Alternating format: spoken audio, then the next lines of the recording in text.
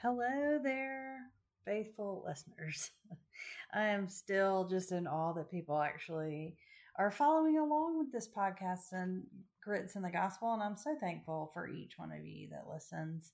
I am coming to you today. Sorry, I'm trying to get settled. From a friend's house, and she has two puppies.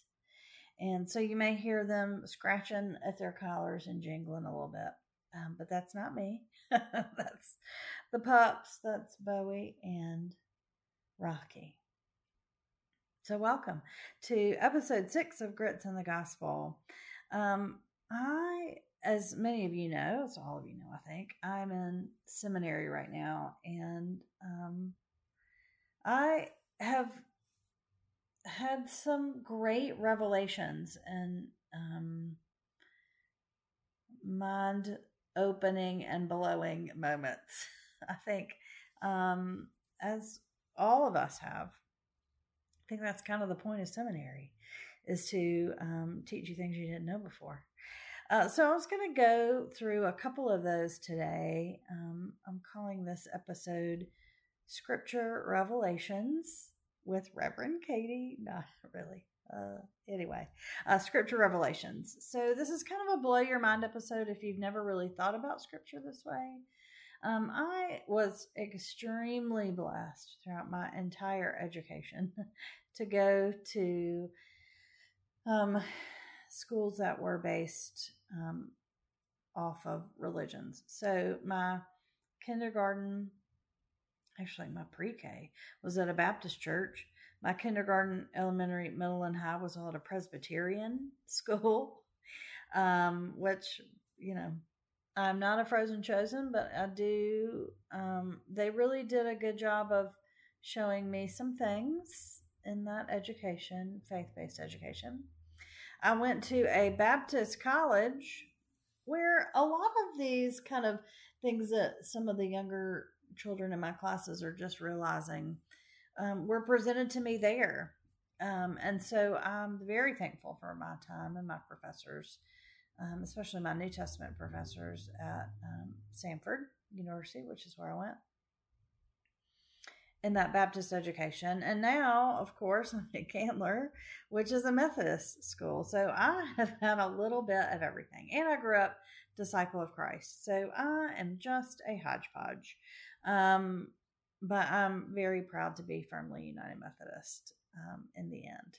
So I just wanted to go through a couple things that I have learned so far, and maybe you can learn from them too. The first thing is just a basic way to look at Scripture. I've known this concept for a very long time, but I was really thankful to have this poem by Billy Collins called Introduction to Poetry. And my New Testament professor brought this poem to us and gave it to us as a way not just to think of poetry, but to think of Scripture. There's a lot of debate as to where to put the Bible in a genre. As we like to do as humans, we like to categorize things and put things in order and make order out of chaos. But the Bible's a very different book, and it's a lot of different things put together. But I think, and I like the idea that at its heart, it is definitely part biography, it's part historical document, it is part ancestry, but at its heart, it's poetry. And I'm going to read this poem to you, and I love this poem. Again, it's by Billy Collins, and when it talks about poetry, think about Scripture. I asked them to take a poem and hold it up to the light like a color slide, or press an ear against its hive. I say drop a mouse into a poem and watch him probe his way out. Or walk inside the poem's room and feel the walls for a light switch. I want them to water ski across the surface of a poem, waving at the author's name on the shore. But all they want to do is tie the poem to a chair with a rope and torture a confession out of it. They begin beating it with a hose to find out what it really means. Those last two stanzas are very powerful to me. It takes a very sharp right, dogleg right turn. What we should do with Scripture and what we do with Scripture often.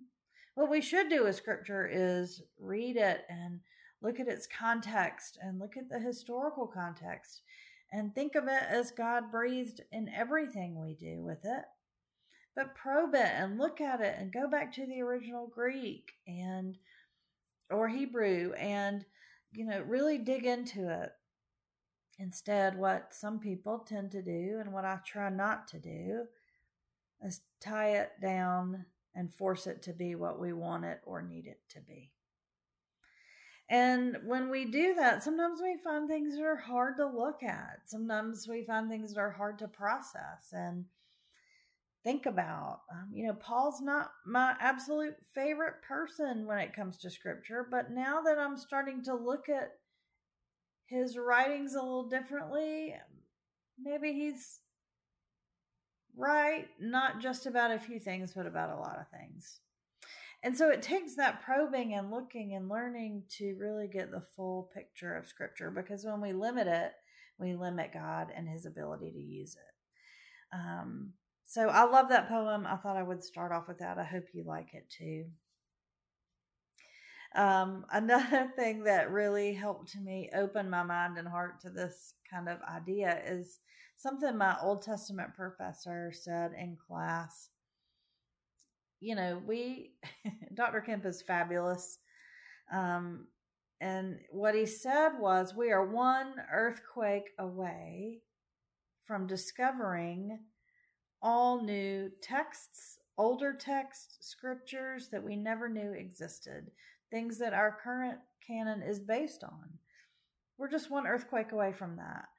We don't know what other things are out there. The scrolls that were found not too terribly long ago, in the grand scheme of things, did not, by the way, change Scripture, but solidified it. And so I don't think we should be afraid of that.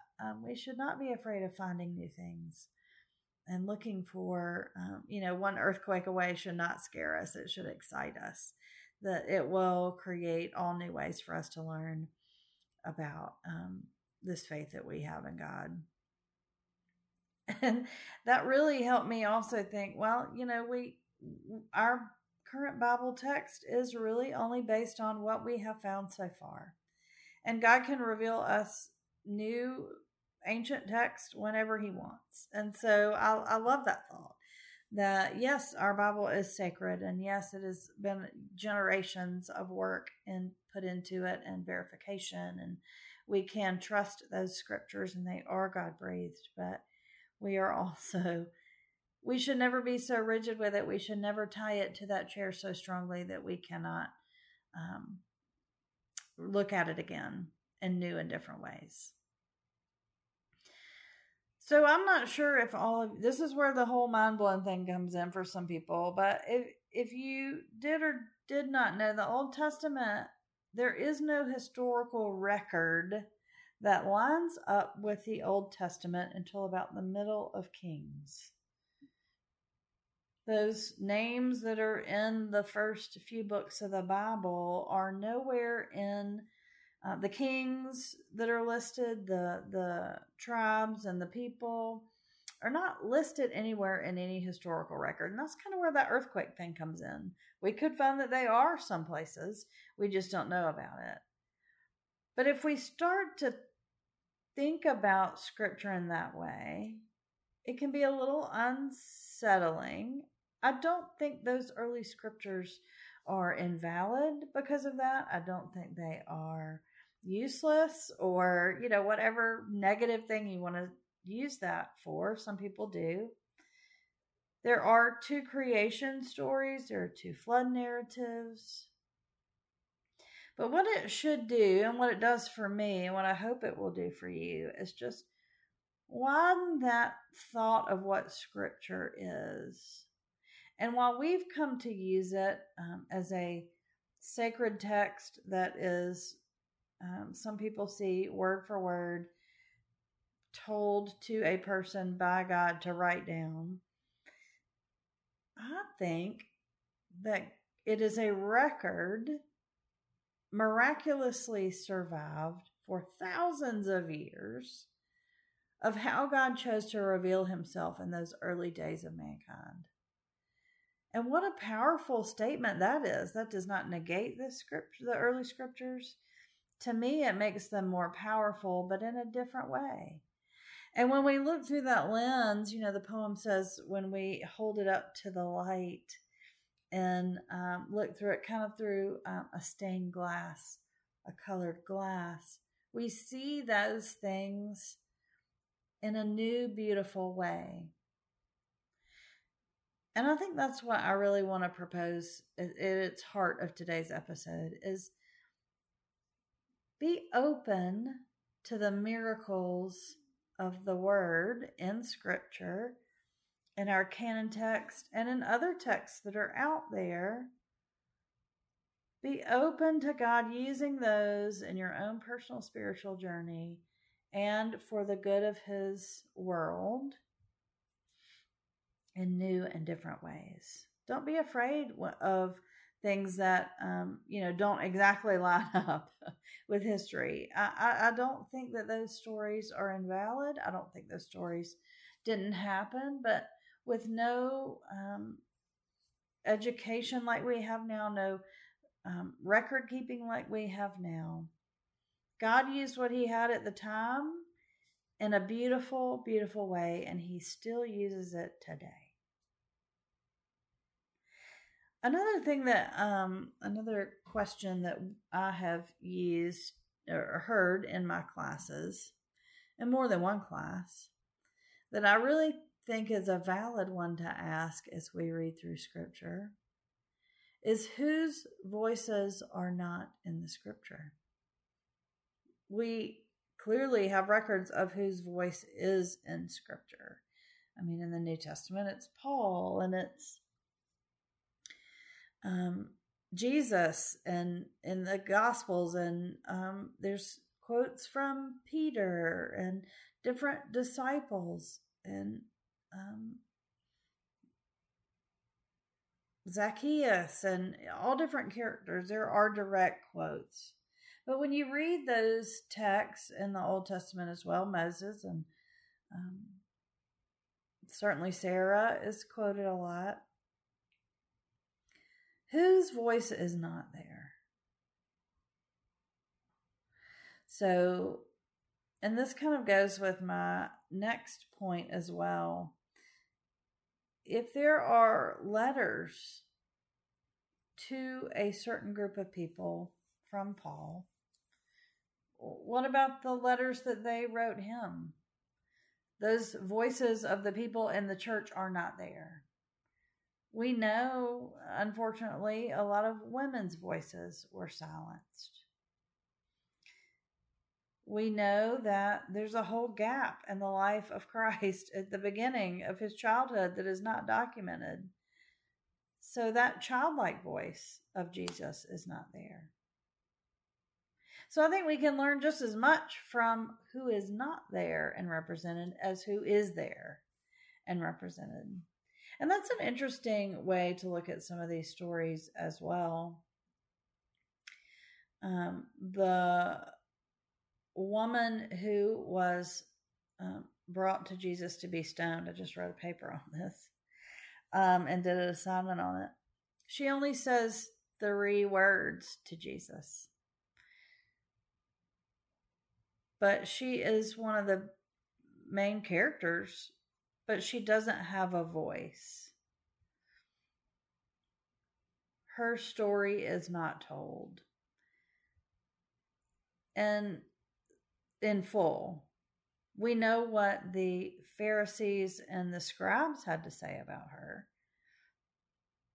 but we don't know what she thought about the situation.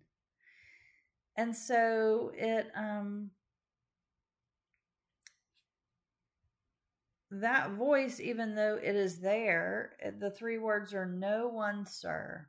And those are the only words that she speaks in record that we have. But what else did she have to say for herself? Was she pleading for her life during this process? They don't say that. They just say that the Pharisees made her stand in front of the crowd at the temple.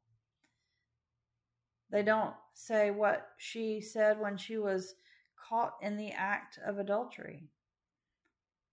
The scripture does not say what the man said who was also with her in that act of adultery. So there are a lot of voices that are left out, and it doesn't mean that the scripture is not fully what it's supposed to be. It just means that sometimes it's interesting to look at who's not there just as much as it is to look at who is there. And that's something that is a way that I am now more fully trying to read scripture. That was really life altering for me in how I prepare sermons and what I look at when I study scripture. And it's been interesting to think about how much of that was due to the social hierarchy at the time and how much was due to the inspiration that came to those authors. So it's just an interesting thought. So when you're reading through scripture, always keep that in the back of your mind, is whose voice is not there? Who do we not hear from? Who is not in this story that should be? Who's being left out? And that kind of segues into the last point. You know, we as women, the whole women keep silent in the church thing makes us not like Paul very much.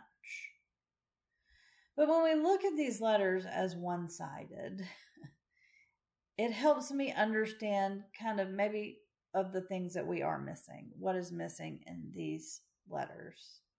And again, we're one earthquake away from finding the other side of those letters. This Sunday, I think, and I have used them before, I'm going to use as an example some love letters that I have of my great grandmothers. And they're very old and very delicate, so I don't get them out much. But it is very clear in those letters that there was some angst and